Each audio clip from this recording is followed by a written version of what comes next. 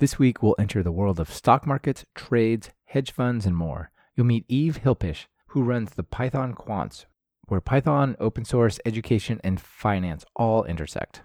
This is Python in Finance on Talk Python to Me, episode 120, recorded June 1st, 2017. Developers. I'm a developer in many senses of the word, cause I make these applications, but I also use these verbs to make this music. I construct it line by line, just like when I'm coding another software design. In both cases, it's about design patterns. Anyone can get the job done, it's the execution that matters. I have many interests, sometimes it conflicts. Welcome to Talk Python to Me, a weekly podcast on Python, the language, the libraries, the ecosystem, and the personalities. This is your host, Michael Kennedy. Follow me on Twitter where I'm at mkennedy. Keep up with the show and listen to past episodes at talkpython.fm and follow the show on Twitter via @talkpython. This episode is brought to you by Linode and Rollbar. That's right. Welcome to Linode, who has joined Talk Python to Me as a major sponsor. Be sure to check out what both of them are offering during their segments. It really helps support the show. Hey everyone, Michael here. Great as always to have you listen to this episode. Before we talk with Yves, I want to share some news. It's been a really long time coming, but I'm pretty excited about it. This week is the first time the Python for Entrepreneurs course is finished. It's officially 100% done, officially out and shipping. So if you're interested, visit talkpython.fm/launch.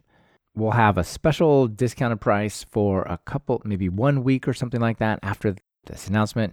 And then the price will bump up. So if you're thinking about taking the course, don't hesitate. You'll get a pretty big discount if you hurry. So what's covered? Well, Python web development with Pyramid, SQL Alchemy, web design, Bootstrap, themes, Stripe, credit card processing, user management, inbound, outbound email, growth hacking, deployment, SEO, way more than that. It's 19 hours of excellent Python web content. So if you're interested, be sure to check out talkpython.fm/launch. Now, let's chat with Yves about finance.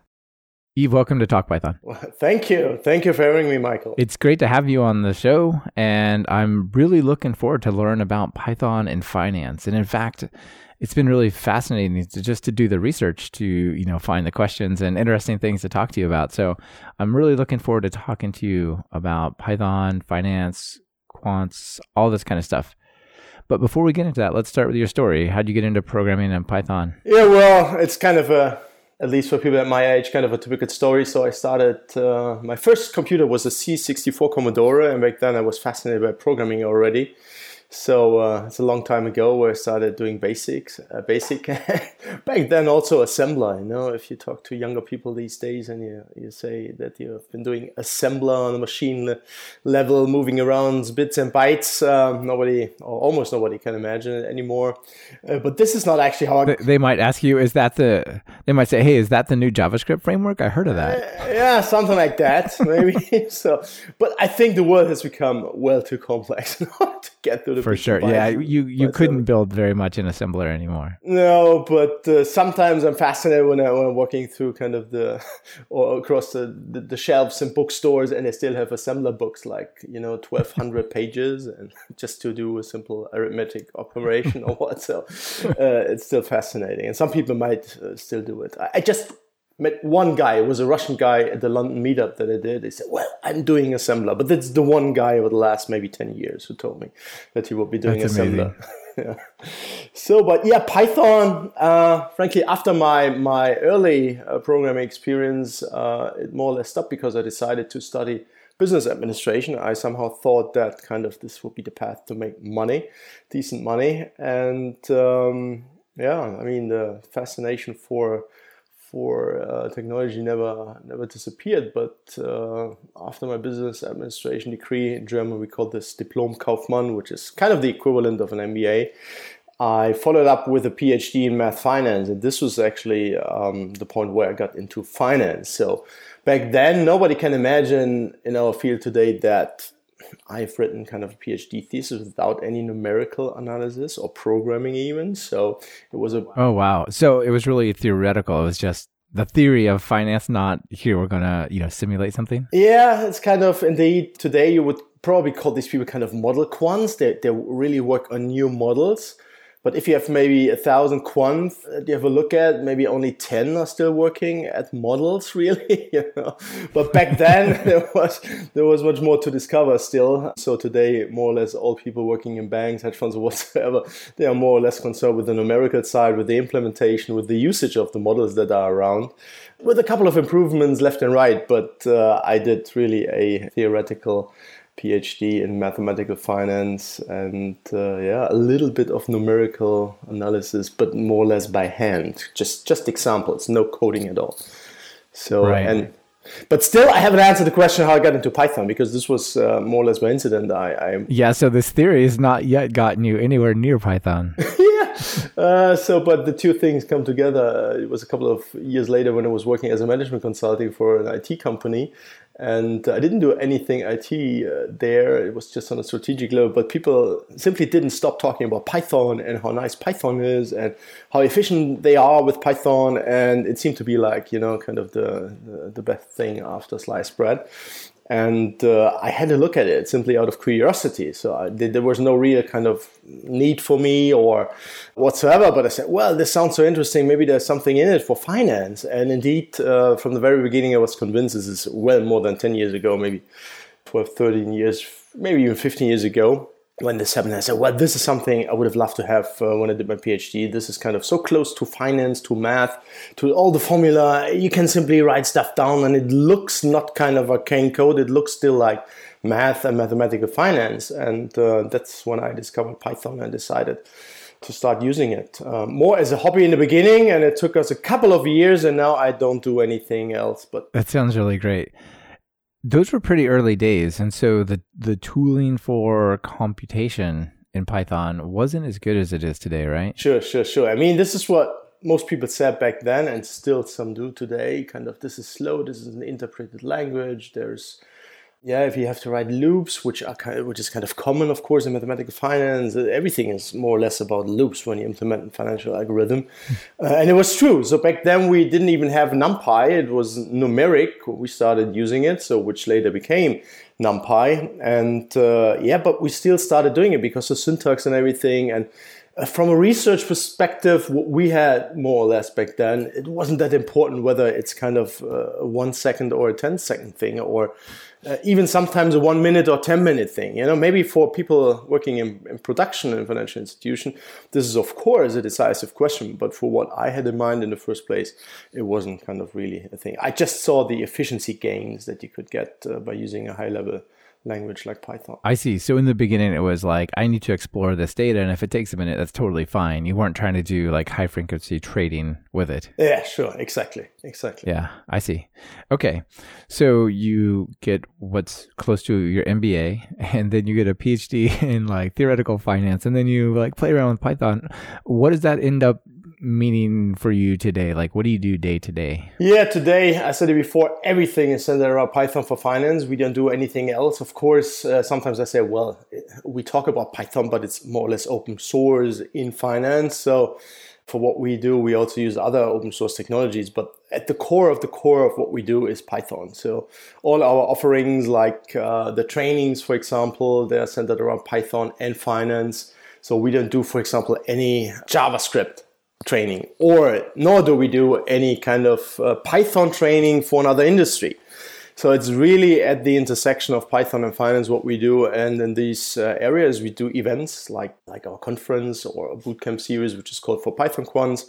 I'm running a big meetup with 2,000 members in London called Python for Quant Finance. And we make currently mostly our living off training, online training.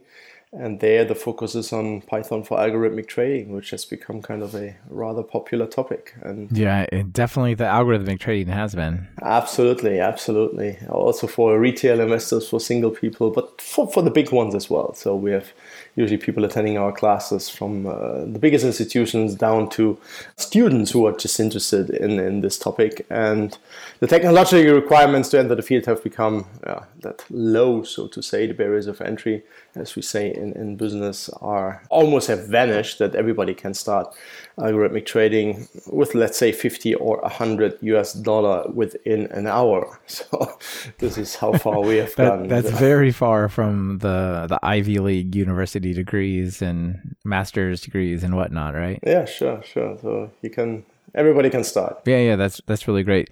So you don't need too much mathematical background and statistics and training and sort of theoretical stuff to get started? Well, it doesn't hurt. Let's put it that way. But many people even argue that a formal background in finance might be hurting, in the sense that you believe in the wrong paradigms. Right. You studied a world that no longer exists, maybe?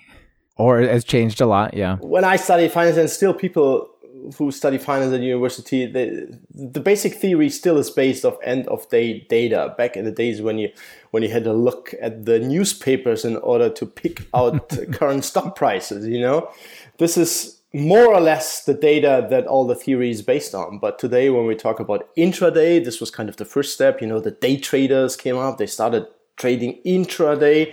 And now we have arrived at the high frequency trading space. And of course, things have changed. But from my point of view, theory hasn't kept up really well. So yeah, sure.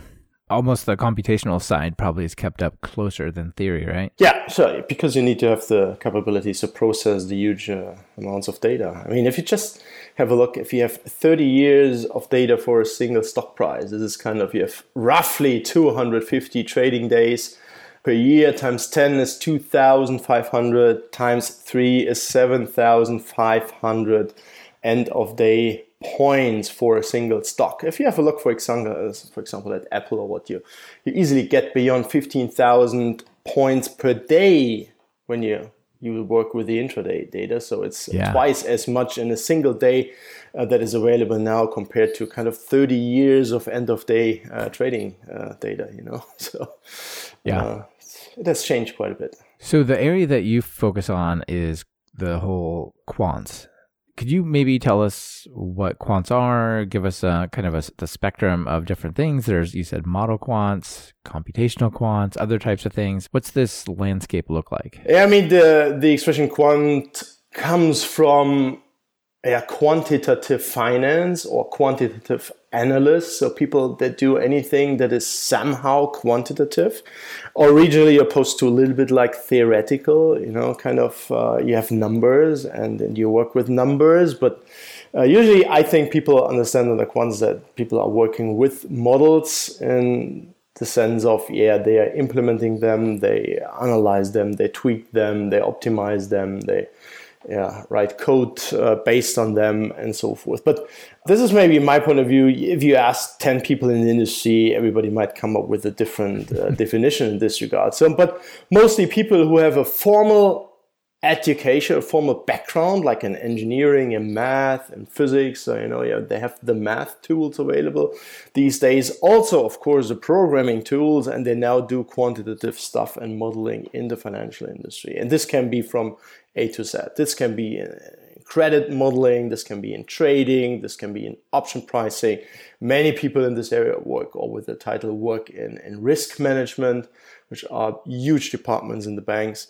So it's a diverse set, actually. Sure, yeah, it sounds like quite a large group, actually.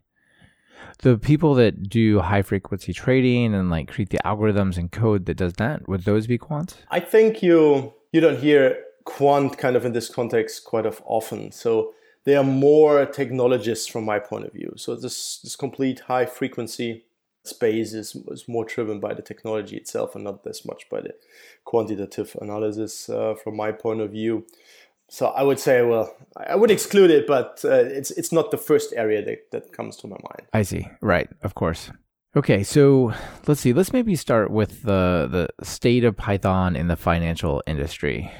So 10 years ago, it sounded to me like using Python was kind of like, hey, what are you doing? Why are you using that language?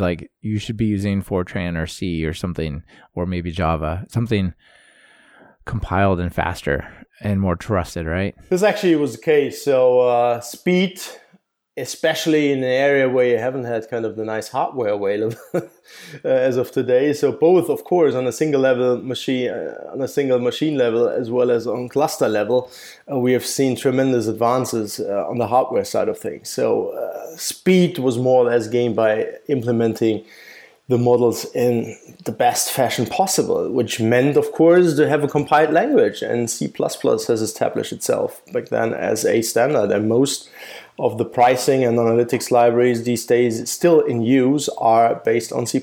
So there are millions and millions of lines of code in C++ that do pricing work on a daily basis, risk management, front office pricing, and so forth. So this is where we came from. And then, of course, if you have an expert who knows how to optimally compile kind of the C++ code, highly efficient manner, even back then with parallelization and so forth, and you come along and say Python, they just, the only thing they did is laugh at you, you know? Yeah. But of course, everybody saw, for example, the benefits of having such an efficient language, like on a system administration level and so forth, just to have to write scripts, you know, instead of using Bash or whatsoever. This was kind of the first area where Python was used back then. But to kind of glue things together, to glue your C++. Things together, to automate things, okay. And maybe even to orchestrate stuff that was written in C++ and other languages. So, sure. And still it took kind of a long while, we must say, until we reached a point where, we now have the first point here, big users, or even I would say the biggest financial institutions that are heavy users, strategic users of Python, like Bank of America, Merrill Lynch, and JP Morgan. They have both implemented core systems based on Python. And it was pretty incredible at PyCon. Were you at PyCon this year in the US just a few weeks ago? No. Yeah. No. Saving it for EuroPython? I used to attend the first EuroPythons religiously, especially when they were in Florence, kind of a really nice place, but I even stopped going to them. So the year is only that many months and weeks and days, and I focus more or less on the finance side of things these days, our own conferences. So I'm traveling anyways all year round. So. If you're already running your own conferences. So what was interesting about PyCon, which is really a technical developer type conference, right? And really maybe data scientists as well these days, there were actually quite a few financial companies with booths, large expo booths, and basically on display. And so, for example, JP Morgan Chase, last Capital One, or also Chase, there's a number of companies are like, why do they have a booth here? What are they doing here? You know? And basically they're like, we need as many Python developers as we can get. Sure. That's what I was saying. It's not kind of one piece of technology that is kind of used in certain areas. No, it's Python is at the core system. So the core risk management trading system at Bank of America is called Quartz, and it's Athena at JP Morgan, and there are now hundreds, if not even thousands of people writing Python code on a daily basis for these systems. So they need talent, of course. They need talent in order to support, maintain, and further develop their platforms. Yeah, that's really interesting. And how many other projects at any company of any size have thousands of developers working in Python on a single project in a day? You know, not many. Yeah, right? not many actually. I mean, but the banks have become technology companies anyway, so they have thousands of developers. I don't know. I heard once somebody saying that Bank of America has more developers than Microsoft. I never followed up on that, but you know, with a bank that has 300,000 people, you can imagine how many of them are doing technology these days, and they have budgets, they have IT budgets in the billions. So the bigger ones beyond 5 billion per year for IT only. So they're huge really technology companies. Yeah, another financial area that was using or still does use Python a lot is PayPal. So they use Python for many, many things. And they have one of their services that does real-time pricing for transactions and exchanges. That's running on Python and doing several billion requests a day. So it's really interesting to see this move from, oh, that's not going to be fast enough. Oh, you can't build real stuff with that, and so on, to now it's like at the center of some of these things. Yeah, sure. I mean, sometimes when you reach a bottleneck in a certain area, of course, you still have the option to use another technology, and that's the beauty of it. If you go the Python route, it's not that you have only Python available. It's so easy to interface with C++, C code, other technologies in general that might be better suited for this particular task, so that Python is not a choice where you lose out on other things. So yeah, that's the right. decision there is always a good one because it's for sure. really flexible. And you could just even call web services, right? All those types of things. Everything. It's a general purpose, really flexible language. And talking about performance, we now have also many interesting native performance technologies available. So especially interesting for the finance part there. So it's not that you need to resort to other technologies in order to get the performance. We have now lots to offer in this regard as well. This portion of Talk Python to Me is brought to you by Linode. Are you looking for bulletproof hosting that is fast, simple, and incredibly affordable? Look past that bookstore and check out Linode at talkpython.fm/Linode. That's Linode. Plans start at just $5 a month for a dedicated server with a gig of RAM. They have 10 data centers across the globe, so no matter where you are, there's a data center near you. Whether you want to run your Python web app, host a private Git server, or even a file server, you'll get native SSDs on all the machines, a 40 gigabit network, 24/7 friendly support, even on holidays, and a 7-day money-back guarantee. Want a dedicated server for free for the next 4 months? Use the coupon code Python17 at talkpython.fm/Linode. Do you know some interesting stuff going on? Are like people using GPU clusters to try to make things fast, or like anything you can talk about there? Yeah, sure. I mean, this is around since they started using GPUs as GPUs, so general purpose GPUs, ever since. But in the beginning, there was kind of the major problem that the working memory was typically too small to do something significant. So when you think, for example, of kind of a Monte Carlo simulation, which is the numerical method of choice in risk management and for many analytics tasks, just to price a simple American option, now we're getting a little bit technical, by Monte Carlo simulation, there's a regression involved and stuff like that. You might, for a single option, you might need, I don't know, from a gigabyte upwards of working memory. And when you think that kind of banks like Morgan Stanley, they typically have 3 million open positions overnight. So you need to value and revalue 1,000 of times 3 million options. So this somehow illustrates what kind of the requirements are in terms of the hardware that you need. Then GPUs are kind of nice for certain tasks due to the massively parallel code that you can write, but other constraints like 32 bits and the working memory have been an issue. Now we see, of course, that the GPUs are getting bigger. Kind of, you get 12 gigs of RAM and so forth. So I would see that this will further improve the stuff that you can implement. But everything I was aware of course, all the big banks and everybody was trying to figure out what the potential is of GPUs, but I haven't seen it kind of deployed on a really large scale, in the sense that people in the industry, the big banks, and they are all still using kind of regular clusters with regular CPUs and lots of memory and all the stuff that you need in order to do our calculations there. Yeah, that's pretty interesting. Maybe the people who figured it out just don't talk about it. Which is possible, right? Yeah, usually. I mean, the finance industry overall is kind of secretive in a certain sense. Yeah, it's a little secretive, that understandably, like, hey, we found this amazing new algorithm where we make 1% on every trade that we do as a baseline. Like, oh, yeah, well, tell us about that.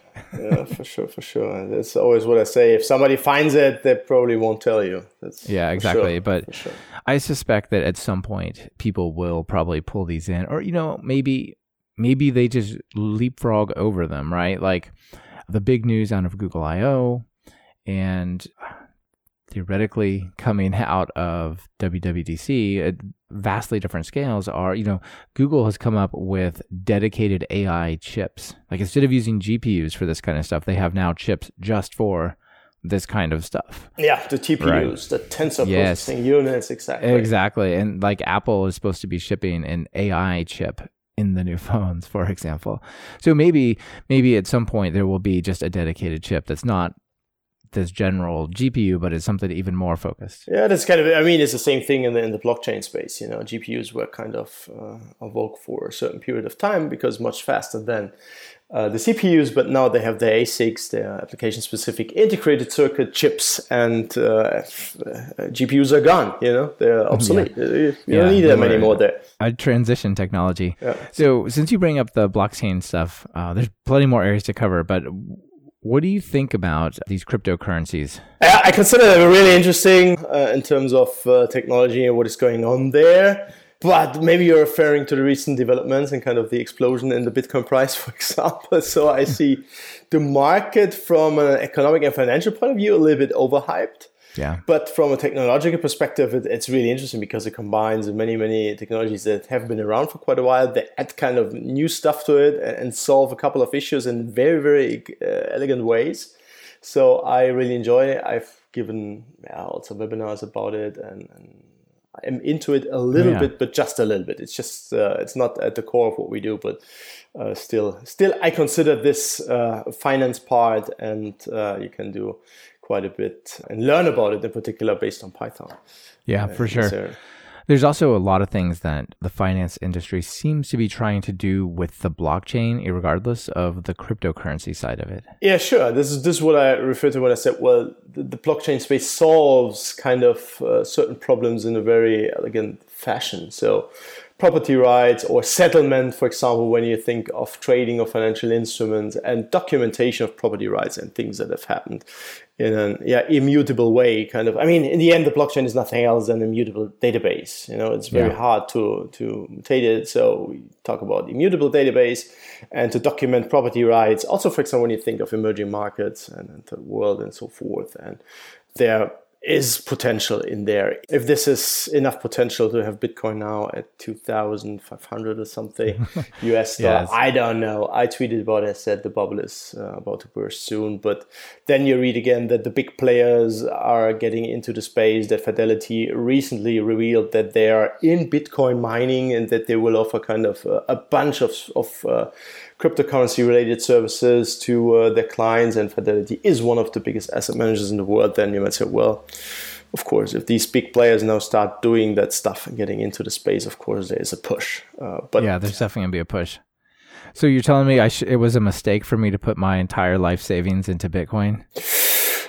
I mean, if you put it in there at 100 and now you might think of an exit, this might be an excellent strategy. So. Yeah, I only wish I had been so smart. All right. So another thing I wanted to ask you about, you talked about these big users and these big projects, and I know it's a little bit difficult for people to talk about what they're doing. In Python in general, open source and shared libraries and sharing is a big thing. How does that look in finance? Yeah, it's still an issue. So when I give a talk and sometimes even keynotes, and then I talk about the state of Python in finance, it's always kind of, this little spot where we say, well, we have many big users. We have many users that benefit and make heavy use of the ecosystem in general, but they at the same time don't really contribute back. So when I talk about the big banks, for example, just to make it concrete based on anecdote, when I run my events and I approach people working in banks, what they typically say, well, when is it? And I say, well, 12 weeks from now. And then they say, well, then it might be impossible for me to speak because I won't get clearance for my slides within 12 weeks. Yeah. And we are not talking about code. We are talking about somebody talking about what they're doing and talking about the code and not about the code itself. You know, this is kind of this 100% policy in a sense that they don't get anything out of their doors. In a sense, what is developed here belongs to the banks. People are not allowed to speak about it. People are for sure not allowed to open source something. And it is a big deal. I mean, you referred to the big financial institution trying to hire people at the conference, but they will have a hard time because many brilliant people in our ecosystem, they really enjoy being at their events, giving talks, sharing stuff, discussing things and so forth. But at the bank, you hardly ever get the opportunity beyond something really abstract and really general, it's kind of, and this is then typically the managing directors or whoever who decide for themselves that they go about it. On the other hand, we have then the people more or less exclusively in the hedge fund side that have implemented different cultures and policies there. So probably the most prominent and best example in this regard is AQR, Capital Management. Pandas started out at AQR when Wes McKinney worked there as a quant analyst. I didn't realize that origin. That's cool. Yeah, and when he worked there, they tried simply to solve their internal issues. They started early on using Python, but there was nothing comparable to the data frame in R, and Wes McKinney said, well, let's implement something like the data frame from R to have easier times with time series management. And Pandas now is the big project, but only because AQR back then said, well, this is not at the core. We benefit from it, obviously. So it's something we use on a daily basis, but we make money by generating alpha, which means by outperforming the market. So, and by earning returns. So this is the core typically of a hedge fund. And they said, well, please open source it. So the basic idea there, and this is if you like, the business case by open sourcing it, is to say, well, if beyond our company, maybe a few hundred or someday a few thousand, or in the case of Pandas, maybe a few million people are using it on a daily basis, they contribute back to the project and we will have a benefit as well. Because again, Pandas is not at the core of AQR Capital Management, so they have the direct and indirect benefits of open sourcing it. Inconceivable for the bank world, so due to compliance, legal reasons, and so forth. Another good example is, for example, in London, Man AHL, one of the bigger hedge funds, they, from my point of view, completely opened up for their people, for their culture. They're hosting since, I don't know how many months, maybe it's already close to 2 years.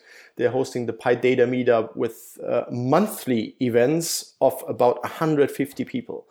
Well, that's a big event. Yeah, that's cool. It's a big event, and they are really proactive in this area. They have open source Arctic, which is a tick data store. They also say, well, we solved our issue. We needed a high performance tick data store, but again, it's not at the core of AHL. They're also a money manager, and money managing and generating alpha is at the core of what they do, and they open sourced it. And I've had many speakers from AHL, sometimes even two, and the CTO at my meetup and so forth. They come and talk about it. They talk about the philosophy, kind of the change from other languages, other platform technologies to Python, and they know that in order to attract the most brilliant people, they need to open up and they need to embrace open source, not only as a technology, but also as a culture. It's really interesting to see how the hedge funds would operate differently. It seems like there's a lot more flexibility in sort of whatever that company decides, that those are the rules that go for the hedge funds, whereas the big banks are very conservative. Yes, they are, but this is driven by legal and compliance. If you have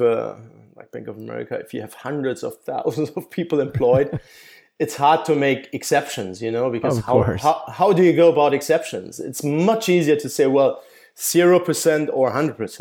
So these policies are much easier to implement. And if you have a hedge fund with, let's say, 200 people or whatsoever, you have a couple of people in the leadership team, and it's much easier to say, well, yes, of course, you can go out and talk about this and that, but make sure to not talk about X, Y, Z.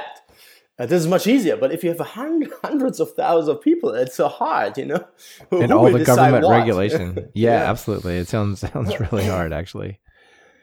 Then you said also there are individuals that come to your classes that use Python and finance things. What kind of things would an individual be doing? Would this be like day traders or just one-off traders, or what is this for? This is my typical example.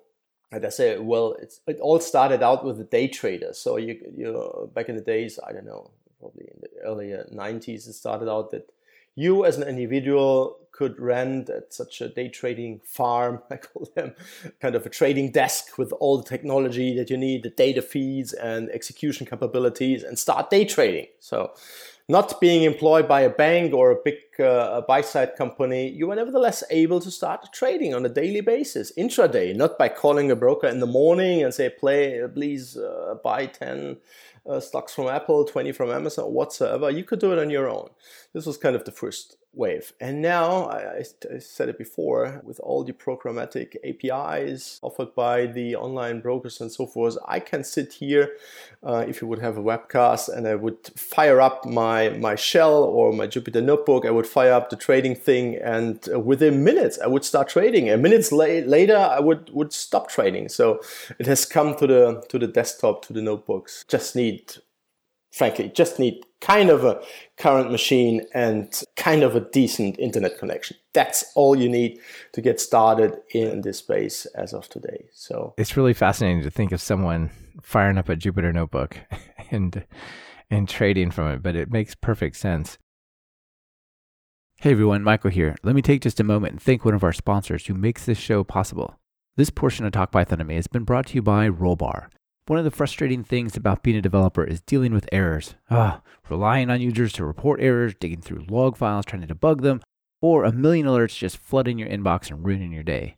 With Rollbar's full stack error monitoring, you get the context, insight, and control you need to find and fix bugs faster. Adding the Rollbar Python SDK is just as easy as pip install Rollbar.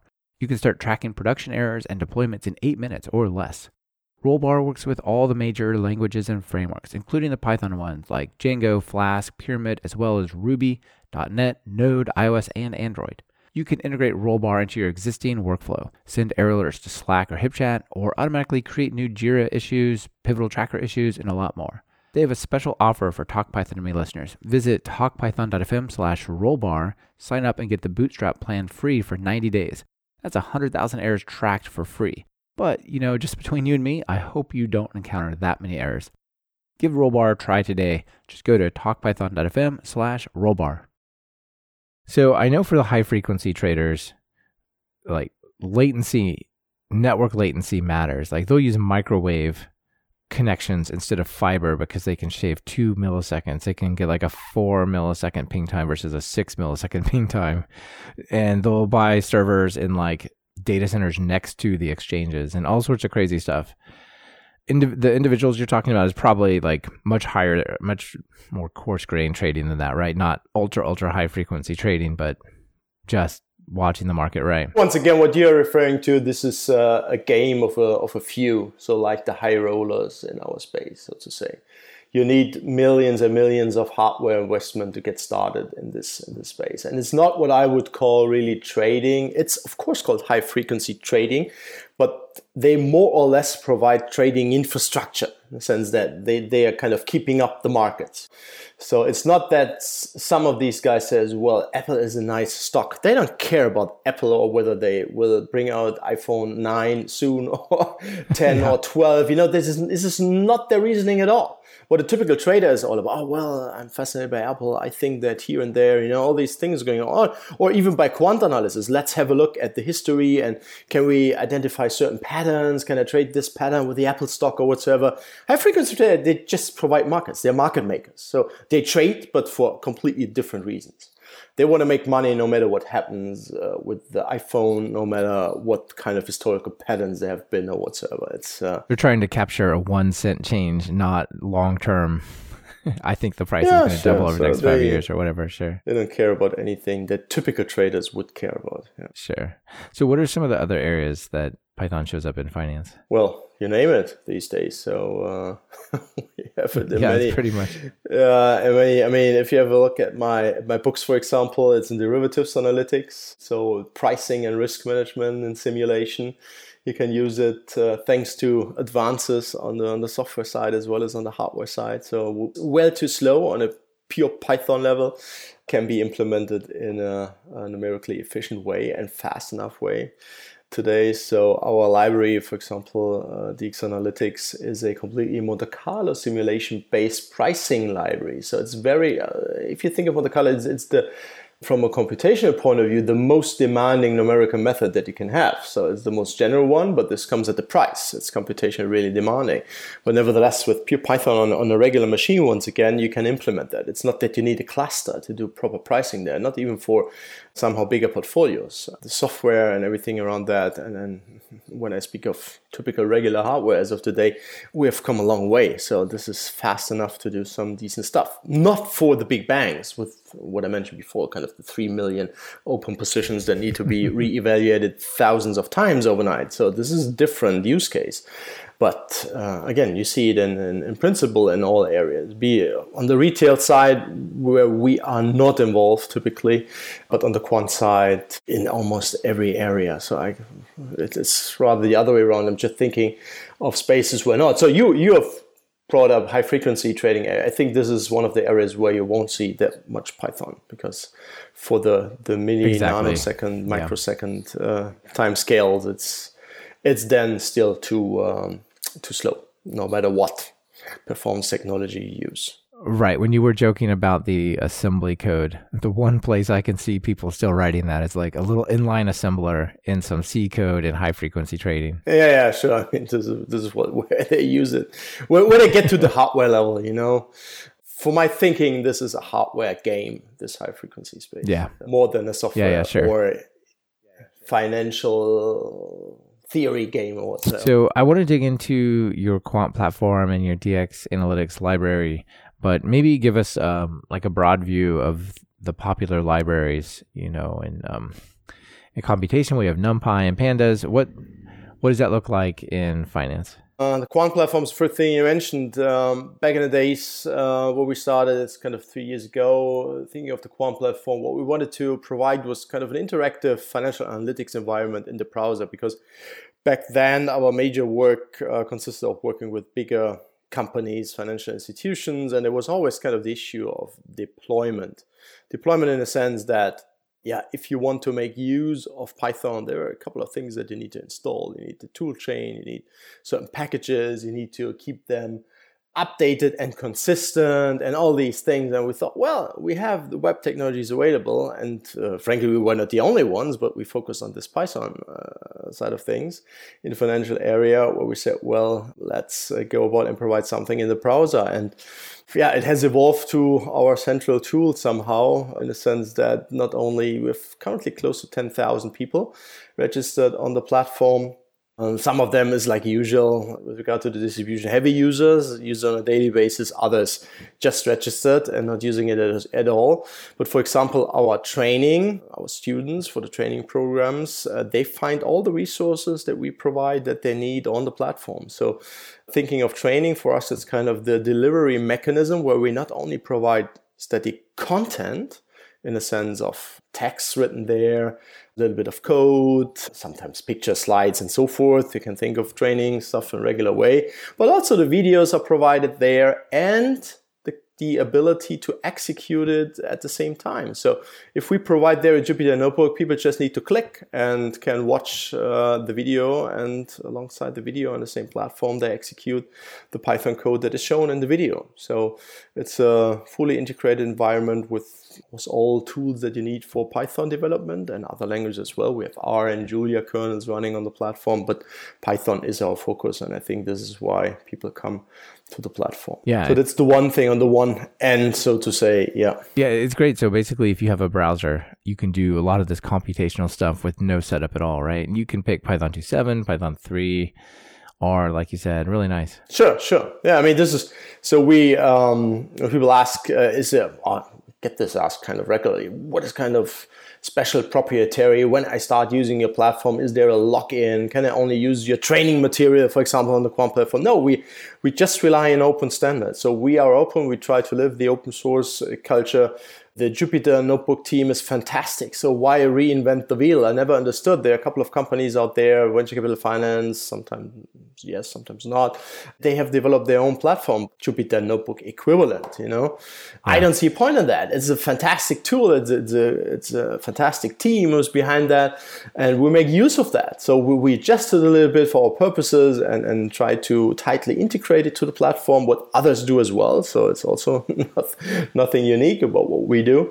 In this regard, we rely on the fantastic tools out there, but we curate it, we integrate it, we provide our proprietary content at least there. But if people decide, well, now I've followed along this course for, let's say, 12 weeks, I want to do it on my own machine or on any other platform, it's the same thing. So there's nothing proprietary. We even have kind of this is what I always refer people to. We have this zip all thing where you get a sometimes huge zip file of your account data and everything, and you can download it and go away, and we close it down. So it's open. And we don't charge for individual accounts. There is no charge on the platform. It's kind of more or less a service that's really cool. To the community. Nice. Do you use like Docker internally to isolate things, or can you talk about that? Actually not. From the beginning we played around with it, and we make kind of intensive use of Docker, but not in this particular instance. We decided against it, and with kind of the Jupyter Hub functionality, and back when we started out, this is more or less the major reason we decided to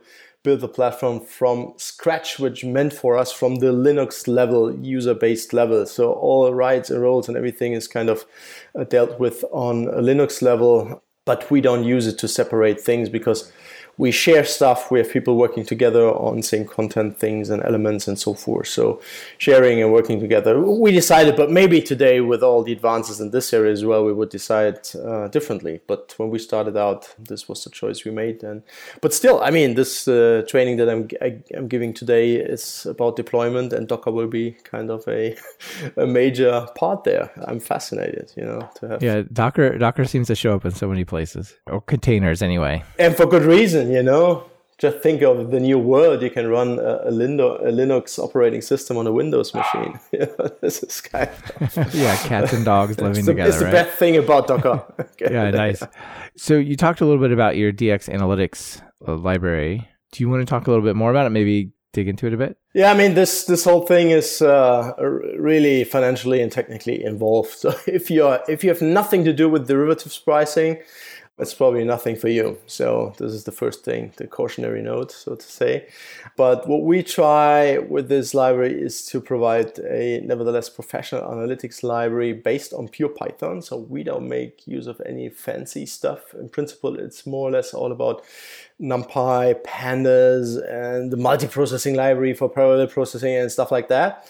And nevertheless, we are able to do valuation and risk management for complex portfolios of derivatives instruments. And it's all based on numerical method. We can calculate, estimate all the creaks on a portfolio level, on a single instrument level. Again, this is really involved, but people from our finance space, they might know and grasp what I'm talking about. And in the end, it's used. I have many users from around the world, but many in the sense of millions. It's more maybe in the hundreds. Many as a percentage. Many as a percentage, and it's even from. I'm in regular touch with somebody from, for example, from the SEC, who's making heavy use of it, the American regulation authority there, and other places. So it's in use. But again, this targets really a niche. So when we talk about Python for finance, which is a niche, this is the niche of the niche. Sure. Yeah, of course. But it still is like 215 GitHub stars. That's pretty awesome. And what's interesting is you've got the DX. Is that a package in there? Let me look. Yeah, it looks like a DX package. But then also coming along with that, you've got a bunch of IPython notebooks, which is really interesting. A way to like share like, here's the package and some ways to explore it, right? Yeah, sure. I mean, this is sometimes, you find on GitHub nice packages, but maybe then even kind of a quick start installation thing, but then you are lost. And we have written, I think, kind of a decent documentation, and the documentation is based on Jupyter Notebooks. I don't know, as far as must be something like 13 or 14 Jupyter Notebooks, lengthy ones, because the library is kind of powerful. And using Sphinx with the respective conversion operations, we've made up the documentation for that. So that is cool. It's not that you get the static documentation or a PDF. You have the executable codes with all the text also as Jupyter Notebooks. And it's kind of the nicest way from my point of view to share that stuff these days, Okay, so you're telling me at dx-analytics.com, that set of documentation was generated from the IPython notebooks? Yeah, sure. This whole thing. Oh, okay. Yeah, that's really awesome. How cool. Okay. Yeah, that's great. I really do find that I have that same problem. I'll go to GitHub and I'm like, oh, this is such a great library. Like I was doing some OAuth 2 based stuff. I'm like, this is really great, but wow, how do I use it? This is really not, it's just like I'm almost got it, but there's a few more things I need to know, and it doesn't seem to have it there. So it's cool that you have it. This is fantastic. I've even given, I think 2 times talks about kind of scientific tool chain, what you can do starting from Jupyter Notebook and what results and documentation in this case you can get out of that. For example, my last book, Listed Volatility and Variance Derivatives, was written from the first sentence to the last one in Jupyter Notebooks. So it was converted to LaTeX, and I handed in LaTeX to YLA Finance, and they took the LaTeX and published it. So. And they might not have even known that it came from Jupyter, right? I told them, but most probably they didn't realize what it meant. So. They're probably like, this guy's crazy. It doesn't come from space. I don't know what he's talking about. Here, take the LaTeX. Yeah, something like that. So. Nice. So some of the other stuff you got going on, you've got a boot camp. Is that right? Is this like a 1 day, 1 week, 1 month? Like, what does boot camp mean? Yeah, it was just it ended 2 weeks ago, the last one. We do it twice a year. Once it's in autumn in London, and once in May in New York. And we do 4 days. So this time it was from the 8th of May to the 11th of May in New York. And it's 4 days of intensive Python. We start with a very introductory day. So we have usually a couple of people that are starting out with Python. And for them, it's the first day. Then we have on the second day, we cover kind of, let's say, financial data science, we typically call it. So to work with NumPy, to work with pandas, time series management, plotting, all that basic stuff, not too fancy in terms of data science. And day 3 and 4 are centered around the algorithmic trading side of things. So people coming to the bootcamp from day 1, 9 a.m. in the morning until Thursday afternoon, they are able then to algorithmically trade on a platform that we use to this end. Yeah. Wow. That's pretty high speed acceleration from 0 to using it, but that's great, right? That also speaks to Python. Like if you did this in C++, it probably wouldn't be possible to do it that short. It would be a 4 months to 4 year exercise. Yeah. Exactly. And then you also run the Python for Quant Finance meetup, and that's in London? That's in London, exactly. We've grown the group to 2,000 people. It started out some 3 years ago. And we're really active, We have close to 100 people per event, and really grateful that Thomson Reuters is a strategic partner in this regard. They provide the venue and usually also lots of drinks afterwards. And it's really nice to see this group. And it's also related to the cultural aspect that we discussed briefly, that I find it fascinating that back in the days what you had is kind of a network more or less composed of people that worked in the same company, or sometimes even only on the same floor. You know your colleagues, the floor down, the floor up, you share lunch together and so forth. But today you have, via this meetup movement, these open social networks, you have the opportunity to talk to people from other areas, from other banks, even other industries. You can exchange ideas, you see stuff that's going on in other industries, in other companies when they're open and are allowed to talk about it. And it's kind of fascinating. People always thank me. I have a couple of people that say, well, I'm more or less the only one in my department at my bank who uses Python. I'm really enjoying to have here the opportunity to exchange ideas and to talk to others who do the same stuff I do. But in my bank, there are not that many people, and all these stories, open social networks is kind of a nice movement that I really enjoy being part of. I really enjoy it. Well, I think it serves a super important role. I think you're right. There are a lot of people, whether it's finance, web development, mechanical engineering, whatever, where there's just 1 or 2 people that do Python or whatever it is that you're interested in. And going to these meetups lets you find your tribe and not just be that weird person in the corner that works in that language without curly braces. Yeah, exactly. It's and you learn quite a bunch. So I mean, I would say this high level talks. It's not kind of nonsense that's presented there. It's high level talks presented by experts in their fields, and times are changing that fast that picking up a book, you can be convinced that typically this is already a little bit dated and rusty. So here you get kind of the latest, the greatest, the cutting edge, and even sometimes stuff that is not even out there, So people talking about what they're working on and what might come out in the near future. And they say, well, I was thinking of that, and we'll tell my boss about this and that, all these kind of things that are going on there. Exchange of information, getting new ideas, seeing what's going on. So steep learning curve. Yeah, it's really exciting, and it's good to at least see some of the finance industry taking the open source vibe and using it internally, if not the huge banks, which I understand why. So let me ask you, we're kind of getting near the end of the show. Let me ask you one more question. Then there's two questions I always ask at the end. And the last one specifically for you I wanted to ask was about AI. AI and machine learning, this is something that it's felt like, kind of like fusion. It's always 30 years in the future, right? No matter when you ask, it's way out in the future, even though it's definitely coming. But I feel like the last 2 or 3 years, things are really starting to unlock and machines are really starting to do a lot. We were getting self-driving cars. We're getting artificial intelligence that are better than radiologists at discovering cancer. Like, what's it going to look like when that finally clicks into place for the financial industry?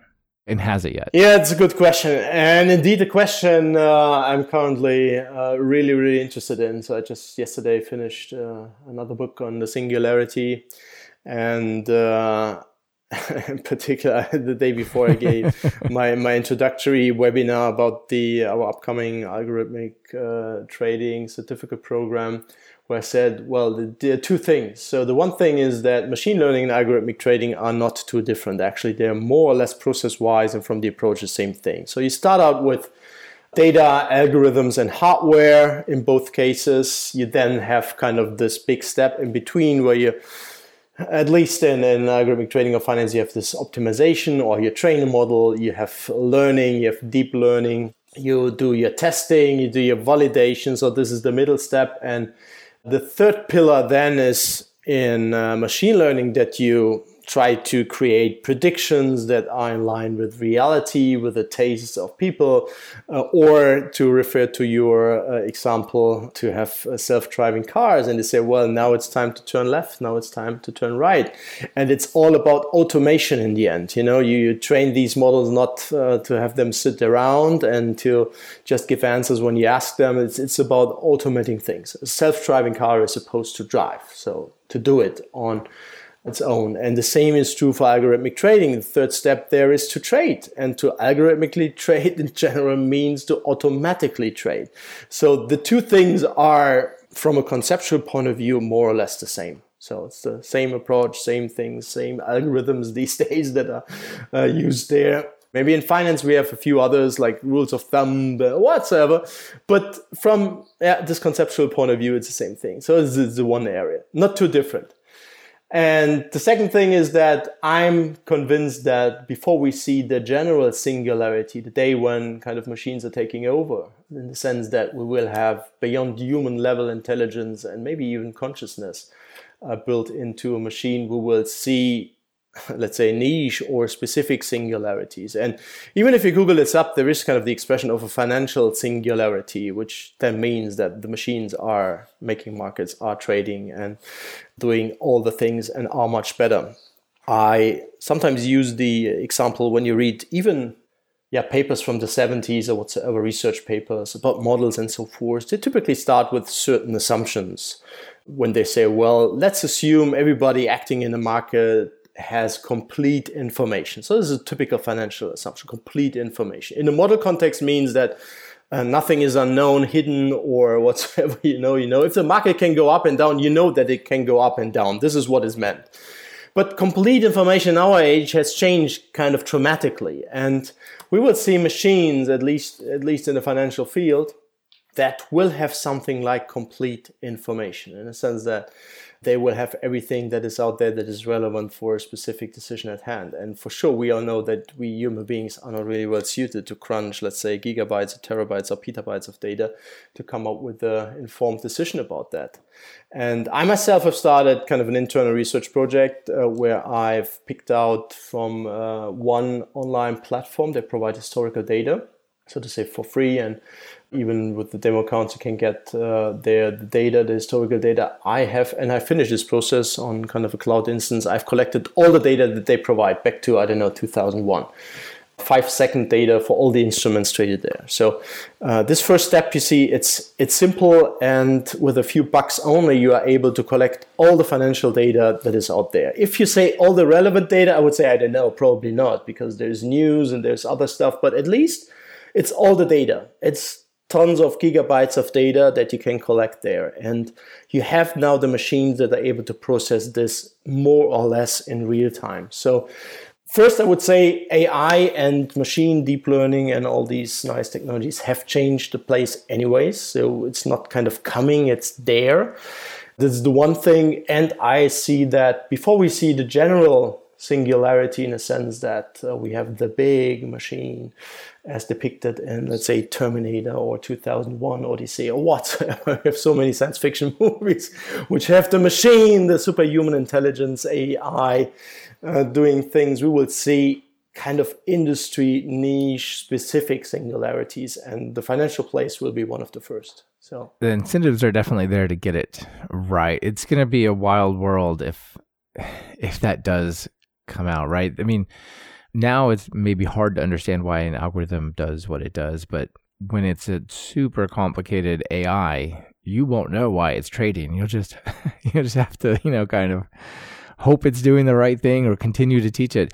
And then, you gave it this historical data, but as AIs get better at sentiment analysis, text speech understanding, visual understanding, sure. They could pull in all sorts of social data, all sorts of news data, real-time CNBC, CNN, MSNBC, look at all these news channels coming in and maybe capture a news event from the feed before it actually appears in the market, right? I mean, there's just amazing stuff there, yeah. Sure, this is kind of, I'm a big fan of the show Person of Interest, where the whole background story is about such a machine.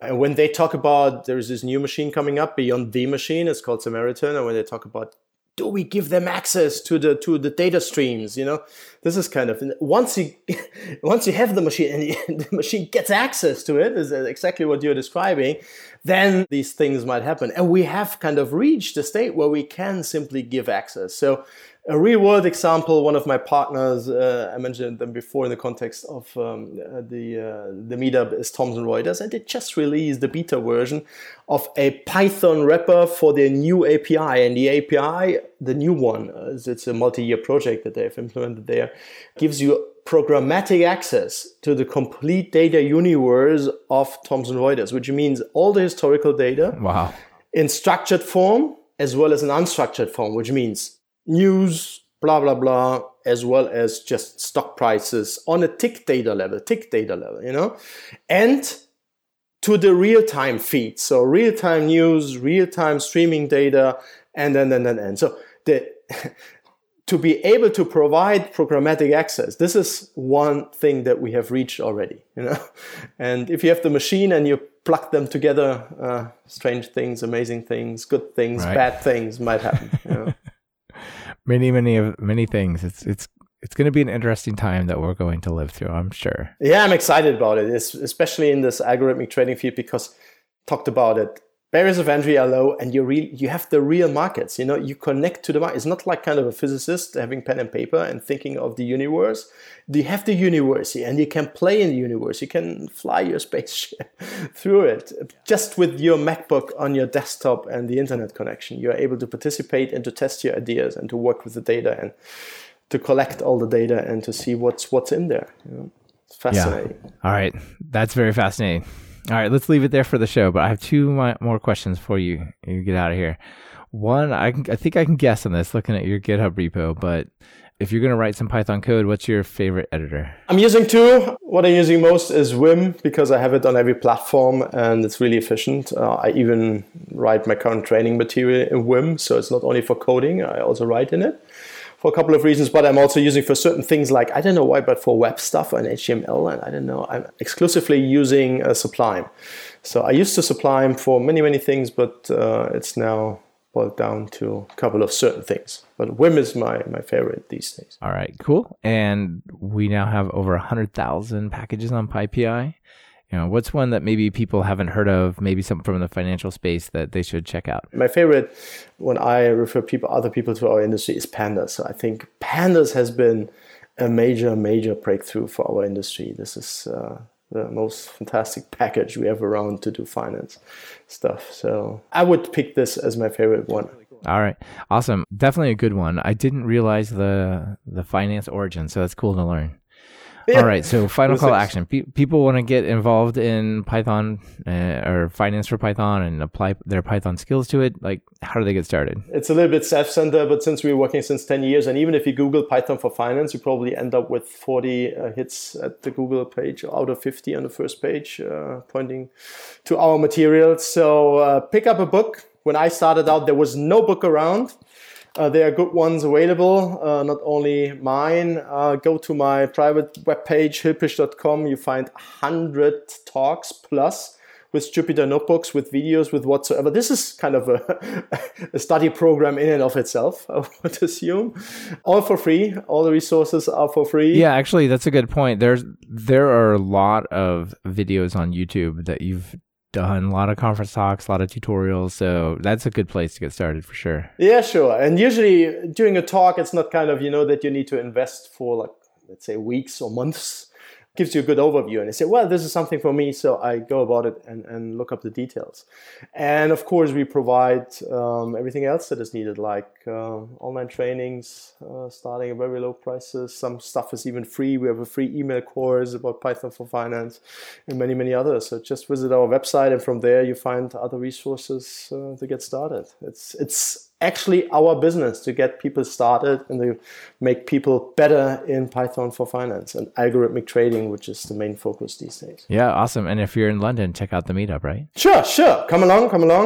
We're planning the next one towards the end of June, actually. Yeah, we are already in June. So be sure to have signed up to our meetup group, and you will receive information in due time. All right, Yves, I'll be sure to put all those things in the show notes so people can find them. Thanks so much for sharing all your experience in finance with Python. Thanks for having me. It's a great time. Thank you. Yep, you bet. Bye. This has been another episode of Talk Python to Me. This week's guest has been Yves Hilpisch, and the episode's been sponsored by Linode and Rollbar. Thanks to them both for supporting the show. Linode is bulletproof hosting for whatever you're building with Python. Get your 4 months free at talkpython.fm/Linode. Just use the code Python17. Rollbar takes the pain out of errors. They give you the context and insight you need to quickly locate and fix errors that might have gone unnoticed until your users complain, of course. As Talk Python to Me listeners, track a ridiculous number of errors for free at rollbar.com/talkpython to me. Are you or a colleague trying to learn Python? Have you tried books and videos that just left you bored by covering topics point by point? Well, check out my online course, Python Jumpstart by Building 10 Apps at talkpython.fm/course to experience a more engaging way to learn Python. And if you're looking for something a little more advanced, try my Write Pythonic Code course at talkpython.fm/Pythonic. Be sure to subscribe to the show. Open your favorite podcatcher and search for Python. We should be right at the top. You can also find the iTunes feed at /iTunes, Google Play feed at /play, and direct RSS feed at /RSS on talkpython.fm. Our theme music is Developers by Corey Smith, who goes by Smix. Corey just recently started selling his tracks on iTunes, so I recommend you check it out at talkpython.fm/music. You can browse his tracks he has for sale on iTunes and listen to the full-length version of the theme song. This is your host, Michael Kennedy. Thanks so much for listening. I really appreciate it. Smix, let's get out of here. Stating with my voice, there's no norm that I can feel within. Haven't been sleeping, I've been using lots of rest. I'll pass the mic back to who rocked it best.